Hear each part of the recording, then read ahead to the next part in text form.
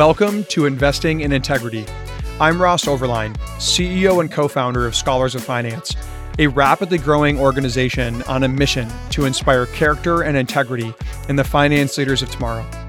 If you're an investor, finance professional, or student aspiring to make an impact with capital, this show is for you. Investing in Integrity brings you conversations with leading minds in finance to help you learn how you can make finance a force for good by investing in integrity. Arvind, it is such a pleasure to have you today on the Investing in Integrity podcast. First of all, how are you? And tell our audience, where are you calling in from? Hi, Ross. I'm here in our offices in San Francisco. Good to be with you, and thanks for having me.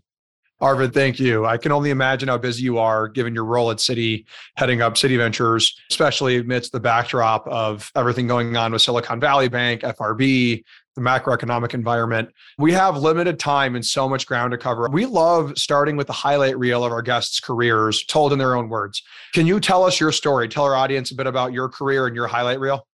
Absolutely. I started my career as an engineer. I did a master's and a bachelor's in electrical engineering, and sort of true to family tradition, went down the path of becoming an engineer. I started my career at Intel in the mid-90s. It was a great time to be there. We were launching the mobile Pentium 2. So I worked on those products that shipped $2 billion for revenue at that time, which was back then a lot of money. And after business school, I was thinking about what kind of a career fits the path that I'd want to follow.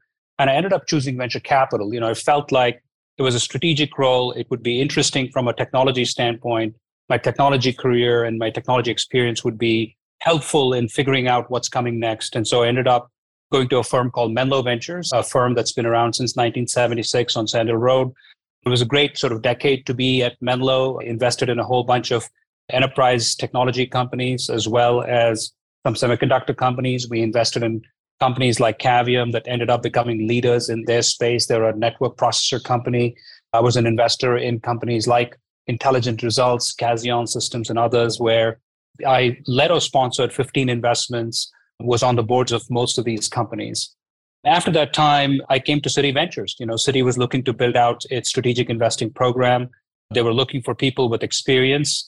And to me, I was always interested in this intersection of financial services and technology. It's something that I had gotten exposed to as a part of my investments at Menlo. And so when I started to talk to Citi, I got really excited about what may come next in the world of financial services. The word fintech did not exist back then. And so that's when I jumped in, and here I've been for the last 12 years. It's an incredible story, and I think we can all take notes on, I'm impressed at how succinctly you can convey such an illustrious career. Your educational and early career background was in engineering and technology, like you mentioned. You have a bachelor's and a master's in electrical engineering. You spent 4 years with Intel in the late 1990s, as you mentioned, designing these breakthrough technology innovations. How do you think those early experiences apply to your present work as a venture investor? And what advice might you have for students, early career professionals who are thinking about engineering and technology and then going into financial services later on? Yeah, absolutely. That's a great question. I think there are so many things about my time at Intel as an engineer that translate into the work that I do today, but also translated into my career in venture as a whole. Intel at that time was the unquestioned leader in the world of microprocessors and silicon that supplied the PC industry and the server industry. And the operational aspects and the excellence that I saw there is quite unparalleled, both from a manufacturing standpoint, product launch standpoint. I got involved with a number of aspects of new product introduction. And what does it take to do that, especially in a hard industry like semiconductors? Those are some of the things that I learned that translate well into thinking a little bit about what does it take to make a company successful? What does it take to actually operate something at scale? And sort of those patterns that you see, you end up using even when you're evaluating companies at the very, very early stages. Secondly, as an engineer, you get a sense of how difficult things are. When an entrepreneur says, I'm trying to build this, it's helpful to have that understanding of that seems like a very tough product. And by the time you actually get it customer ready, it might take you 18 months. It might take twice the amount of time that you're thinking it'll take. In terms of sizing projects, in terms of understanding the technical difficulties, I think it was very helpful. But it also gave me a set of contacts that I could rely on and go back to and get expert advice. I was focused on a small part of the chip design process, but many of my friends from the industry are software people, from other parts of the chip industry, people in other parts of the tech industry in general. And I think I rely on those kinds of folks to also help us think through some of the technical aspects of at least early stage companies. And then finally, what I learned over time at Intel, it's really about leadership and it's about operational experience and some of those business lessons that I saw as a junior engineer that I can translate into sort of the context, no matter whether it's at a portfolio company we're investors in, or even in my own position at Citi Ventures. And so that ended up being very formative as far as my professional career is concerned. It makes so much sense. And it makes me wish that I had considered engineering a little bit more when I was younger. One thing we ask all of our guests on this podcast, at Scholars of Finance, we are all about purpose-driven, principled leadership in finance and investing. As both a people leader and an investment leader, what are some of the values, principles, or paradigms that have contributed to the incredible success and impact you've had in your career? I think it's difficult to distill that down into a couple of different things. But if I were to do that and synthesize it, maybe just talk a little bit of how I tend to think about management, think about investments, and so on. The first thing that's important is just being a transparent leader, right? Assuming positive intentions among everybody that you work with. I think operating transparently, you're hoping to have a great team, people that understand how things work, people that understand reality, people that are reasonable and good to work with. And when you're honest with folks like that, I think they appreciate it. Secondly, this aspect of ethics and integrity, in fact, going to the purpose of Scholars of Finance, it doesn't matter what kind of leadership position you have, you're constantly called upon to make calls on things where it's important that you have this aspect of ethics and what's right and doing right by the company, doing right by the entrepreneur, doing right by the people that you work for, etc. To sound cliched, I mean, it's kind of what you do when nobody's watching.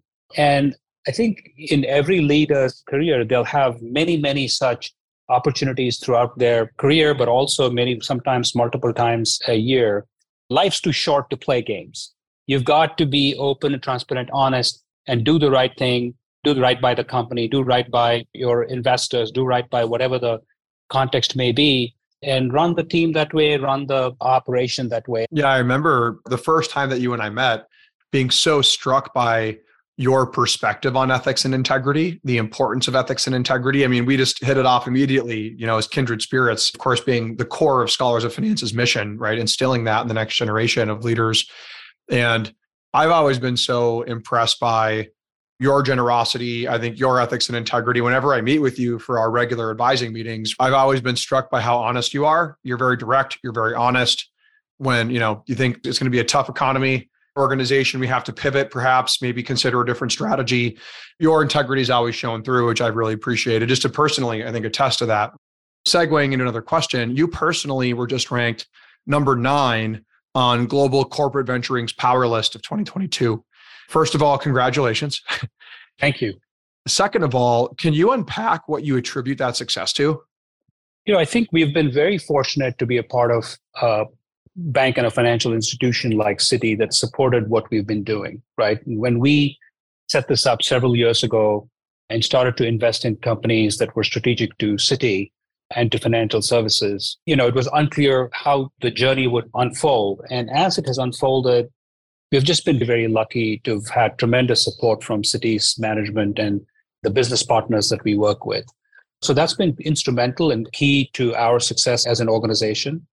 And secondly, we've sort of brought these principles of venture capital, but then modified that to fit sort of the goal here of identifying strategic trends and emerging capabilities and brought the two worlds together, right? The world of a large financial and how that operates and the strategic needs of that organization and how these different businesses tend to think about innovation and they tend to think about the strategic direction, bringing that world together with the world of not necessarily just venture capital, but the world of startups, right? And there is a big gap in how the two worlds operate. And so one of the things that I feel we thought about and did well, but also had the opportunity to design it inappropriately, was to bridge those two worlds and bring them together. We used to joke, as technology folks, there's a sort of this impedance mismatch. There's a mismatch in speeds, and you need that gearing between the two worlds. And that's how we thought about the role that we play in thinking about and understanding quite deeply, what do startups look for from a partner like Citi or from an investor like Citi? And also understanding deeply what's important to our business. I think we're able to match and we're able to find those opportunities that fit both those needs. And when both needs are met, you end up doing right by the startups that we work with. We end up doing right by the businesses and by Citi. And it's sort of a win-win situation. And that's from what we've tried to achieve. And that's how we've designed our entire program. And I think that that's been instrumental in sort of whatever success we've had so far. I appreciate you sharing, and the thoughtfulness, the design process that you mentioned, which you go through, I think is really fascinating. It segues into a couple of questions I wanted to ask just about Citi Ventures itself as a firm within the firm, if you will. When many of our students or younger listeners who aren't in venture capital think of venture capital, they likely think of the Sequoias, the Andreessens, the Indexes of the world, the large brand name independent VC firms. Citi Ventures, of course, is younger, being founded in 2010, but is associated with a much older bank. Can you talk a bit about how and why large banks like Citi came onto the VC scene? And I'd also love to hear your perspective on some of the key similarities and differences between a traditional or independent VC firm and a CVC like Citi Ventures. Yeah, absolutely. One of the things that I've had the opportunity to see over the last 20 plus years is, in fact, how corporate venture capital has evolved. When I came to Citi, we had the ability to design a program that worked well in that ecosystem. And I think what I've seen in the last 10 plus years since I came to Citi is essentially a maturity among large corporations that are serious about corporate venture in setting things up so that they're working in a way where incentives are aligned, where there are no cross purposes, where you're minimizing or mitigating the chances that a startup that you're an investor in and the corporation somehow get crosswise and incentives are no longer aligned because of different directions that the two companies are going or whatever the case may be. I think all of those things have actually progressed quite a bit in the last 10 plus years. So specific examples of those are things like asking for special terms in the investment, whether it's a right of first refusal or a right of first notification. Again, each corporation is different, and in fact, each investment is different. And so one aspect of this world is just that corporate venture has come a long way, and many corporations have figured out, hey, what's the best way to work with the startup ecosystem? At the same time, the other thing that's happened, Ross, is technology has become so important to so many industries. We're in financial services. Obviously, technology plays a crucial role here.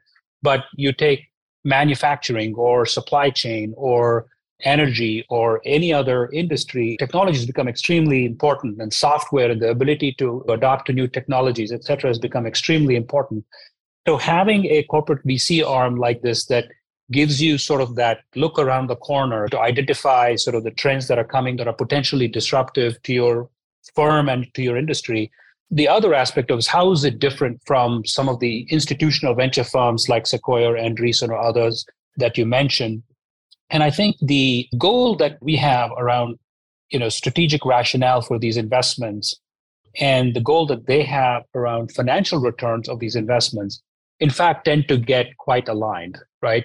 So the aspect of finding great investments, knowing how to work with these portfolio companies, adding value to these portfolio companies as an investor, forget that you're a corporate, but how do you help make these companies successful, supporting them when they're going through certain changes and being sort of sounding boards for the CEOs. All of those things are things that we do at Citi Ventures and I know other corporates do as well, right? So that part is actually quite common. The part that is different, obviously, is the strategic rationale. And here, the approach we have taken, Ross, with respect to how we look at the world is things that are strategic to us will be strategic only if the companies succeed. And so our filter about how to look at these companies, is the team good? Is the technology strong? Is there a competitive moat? Things of that nature that we assess. Is it a large market opportunity? Things of that nature end up being important even for the strategic aspect of the investment and how we look at the rationale there and the ability for a company to be, in fact, strategic to us. We've tended to look at ourselves as, yes, we're a strategic. Yes, we want to drive that partnership and engagement between Citi and these startups, but we also want to be a value-added investor. We also want to make sure that they can rely on us to behave in a certain way as investors on the cap table and be supportive of their journey. And I think that that's been very helpful as well. That segues perfectly into the next question that I actually wanted to ask, which was how you support them in that journey. Like, I think of myself as a founder CEO, we grew 3x in 2022, despite the macroeconomic environment. We're always talking about how we utilize our capital, how we manage OpEx, where we invest in growth, when do we do that amidst the current environment. And going to folks like Scott Cooper, who we've had on the podcast, from Andreessen, yourself, a number of others, we've been so grateful for your advice on how to navigate different market environments, how to think about our strategy, how to think about growth and investment. For you, how do you at Citi Ventures, we're not a portfolio company of yours, Wole Quaxum, who's like, who we love and adore, who we know is in your portfolio. Like, let's take someone like Wole at Mocafy. How do you and how does Citi Ventures support Wole or someone else in your portfolio? How do you actually get hands-on and add that value for the founders and CEOs that you work with? I think there are sort of 2 or 3 different aspects to the answer there, Ross. One is people come and take capital from Citi because they're interested in a relationship with Citi, with Citi's business or Citi's function or IT or whatever the case may be. And I think in many cases, there's probably already a engagement underway with some part of Citi. In other cases, there's no engagement underway, but we can kickstart that and support them with that relationship with Citi. And so that's one aspect of it, right? Maybe Citi becomes a distribution partner, or maybe Citi becomes a customer, or we have some other partnership type of arrangement between the company and Citi. And that obviously helps the startup with their growth. That's one aspect of the value add. The second aspect of the value add is sort of what we think of as sort of the Citi plus, right? Like, in over and above the Citi relationship, how are some of the other ways in which we can add value to portfolio companies? And one of those things that we've done is we've organized these summits and we organize these events where we enable startups to meet other potential customers or distribution partners or other people in the ecosystem that are valuable to them. We're able to, for example, connect them to and introduce them to people that they want to talk to regarding a customer relationship. Citi banks the who's who of the Fortune 2000, for Global 2000. And in many cases, we have those relationships and we're able to translate that to benefit. As a client of ours, they'll say, hey, Citi, I was interested in, let's say, cybersecurity. And in fact, Citi Ventures introduced me to a company that is very interesting in that space. So that ends up being a win-win and ends up being a value add to a portfolio company above the Citi relationship. And finally, we end up getting the opportunity to promote them in different ways, whether it's through some marketing opportunities, conferences, places where a small company may not get the opportunity to be present, but where we can promote their products, their services, get their name out there. We try to add value in these ways. Now, you asked about traditional institutional venture firms. They play a very similar role as far as adding value to the company and helping the company grow, guiding them strategically. And in many cases, they do that as board members. In our case, we're not necessarily taking board seats in our companies. In fact, we've taken board seats in a minority of the situations. We're not sort of making the call on, hey, you should hire XYZ for your next VP of sales or whatever the case may be. We don't get involved at that level. But when we know a company is looking for a VP of sales, we help the company. It sounds very differentiated. And it sounds like you at Citi Ventures can add unique value. One of the other ways I'm sure you add value is through the advice you can offer based on your experience. That said, I'd love to shift into a couple of questions about the macroeconomic environment quickly. The current macro environment has marked the greatest period of uncertainty many investors have ever faced, with 8+% inflation rates, interest rates rising, the collapse of Silicon Valley Bank, a number of other banks in the ecosystem, and broad rhetoric that we're in or entering a recession. How have you been thinking about your role as a venture capitalist differently And how has the work changed over the last 6 to 12 months? And how do you think it's going to change in the year ahead? Yeah, I think the tech downturn that we saw in 2022 and sort of the slowness that we're seeing even currently, I mean, this is maybe my third or fourth, depending on how you count, sort of downturn that I have experienced in venture. So first thing is to sort of have the proper perspective on it, Ross. Many people who've been in the industry, even for 10 years, this is still their first downturn. I went through sort of the second half of that dot-com sort of bust, and then the experience through the financial crisis, and now this. I tell people that the level at which the industry is operating today, both in terms of the number of companies, the amount of capital, the number of venture capital firms that are out there, the amount of seed capital that's available, the number of companies that have 50 million or 100 million in revenue and above and are sort of marching towards an eventual IPO, the number of IPO-ready companies that are ready for an IPO today, it's just incredible that it's maybe 10x of what it was back before the financial crisis, right? If you take a period like 2006, 2007, before the financial crisis, and it felt good, right? Like we were just coming out of the dot-com bust and everything. This period is just objectively a lot bigger and it's a lot more dynamic than that period. Why is that? I mean, some of those are like the tectonic shifts that have happened in technology, like cloud, like mobile. Those things have been driving sort of really deep change. And then there are the new shifts that are happening around AI and large language models and all of that. And so I think there's just so much activity going on right now. And so having that historical perspective, I think, is important, A. B, the advice that we are giving our companies, as well as others that we work with, the syndicate partners, is just to be conservative on growth prospects, right? Especially for a company that's beyond that Series C, Series D phase. You have a mature product. Let's mature the company's operations to the point where you put numbers out there that you can hit. And you have to be predictable about that beyond a certain stage of development. And so we're encouraging our companies to watch that burn, moderate their growth prospects for 2023, watch the space, right? I mean, things can change and things can start to accelerate. And at that point in time, if the company has adequate capital, they can certainly invest and accelerate that investment. But until then, just be very conservative when it comes to cash, to scaling their go-to-market operations and things of that nature. So that's the advice we've been giving people.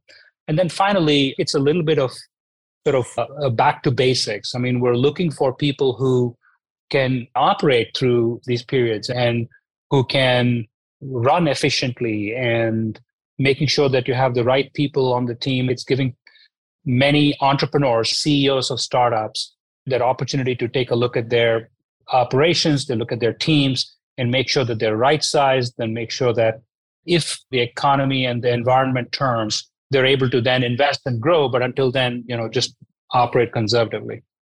Right. And I appreciate you giving me and scholars of finance that same advice, even, right, as we've been navigating these uncertain times.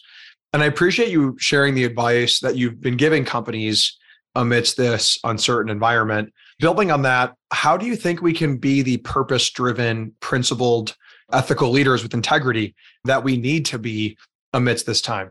We're going through sort of this down period, as we just talked about. And this is when certain excesses start to come out, right? This is when there are certain examples that you will see in the press where there were issues and they found some irregularities or whatever the case may be. For investors that have not been through previous downturns, what do you do in that case? What if there was a situation where somebody did something unethical in your startup? How do you treat that particular situation, and so on and so forth? I think that acting with integrity and acting ethically is sort of table stakes. It's a must-have in any situation, and it's a must-have, especially in a situation like this. Purpose-driven is a little bit of a higher calling as far as whether the company itself has a certain purpose over and above the product and the market it operates in, and so on and so forth. But as far as operating with integrity, operating with transparency with their team, many startups are having to deal with doing riffs, et cetera. And how do they treat that team? How do they treat those kinds of tough decisions? We're seeing that leadership mettle among the management teams in our portfolio. It's a must-have. I think you're expected to act with integrity. If your growth is slowing because of the market environment, because of the overall slowdown in tech, and you promised your board some massive growth for the year. Now, there's a tough decision for you. Like, how are you going to present this to the board? And I would say it's 100% of the time, like, face the music, be out there, be completely transparent, saying the environment shifted. This is all we could do. We need to take actions to reduce expenses, conserve our cash, reduce our cash burn, and then we will, live for the next upturn so that when we get there, we have capital to invest and we have a great product that will thrive in that environment. So just completely be transparent and open with your board and investors. And we oftentimes have been hearing think long term, right? If you're trying to build a multi-billion-dollar enterprise, or in our case, if you're trying to build a global institution, this is a 10, 20-year process, except that it's probably not only okay, but wise to have a year where there's less growth, to build a foundation, polish the machine, and get ready for more growth when the market better supports that growth. Yeah, I appreciate you sharing. We're coming up on time here. I would love to move into our rapid fire round. I have just a couple rapid fire questions. I'm going to hit you with these and just hit me with top of your head, first thing that comes to mind. Does that sound good? That sounds great. All right. First, many of our student listeners and early career listeners aspire to careers in VC. So I have to ask, what are some of the qualities and skills or traits that you look for when you're hiring someone at Citi Ventures? I think fundamentally, we look for people with curiosity. I mean, it goes without saying that you need smart people. You hopefully want people that have worked in this field that they're interested in, whether it's in technology or venture capital or finance or whatever the case may be. That goes without saying. But I think we're fundamentally looking for people with curiosity and people with sort of a hunger to learn more, to know what's happening, a hunger to work with great companies and be a part of great stories. Amazing. Second, now let's say you've hired this curious, hungry person who wants to learn, get involved in companies at Citi Ventures. What makes people rise the ranks and really stand out once they're in the firm? I think the cultural fit and how they work with others and how they operate in a team is probably among the top things that we look at. We're a large company. We operate in sort of a very networked environment, both internally and externally. So having that EQ, having the ability to work with others, having the ability to achieve things for the organization, for the company, as well as how they interact with startups, how they interact with other VCs on the board, that's so much more important than sort of the technical skills that you may have learned in engineering school, 10 years ago, right? And so that EQ, that ability to work with people and work together as a team is extremely important for us. Fantastic. Thank you, Arvind. My last rapid fire question, bit of a layup for you. You've been so generous with the time that you've given to us at Scholars of Finance. You've spoken to our students at Stanford. You've been advising me personally as CEO and founder. You've been helping champion SOF within Citi. Now you're here on our podcast. What stood out to you about our organization and our mission, and why would you encourage others to support our work? This aspect of bringing ethics and integrity to finance, I mean, it's such a timeless mission, Ross, right?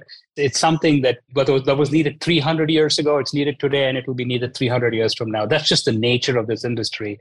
The finance has always been a very interesting profession for a lot of folks, so we don't need any additional encouragement for people to get into finance, to build careers there, and so on and so forth. There are many people who are interested for all the usual reasons. But then how do you bring in those ethical leaders, people who act with integrity and who sort of further make the financial system safe and sound and stable and things of that nature? I think that that's a worthy goal. That's like I said, a timeless goal. And that's what I've always been impressed by.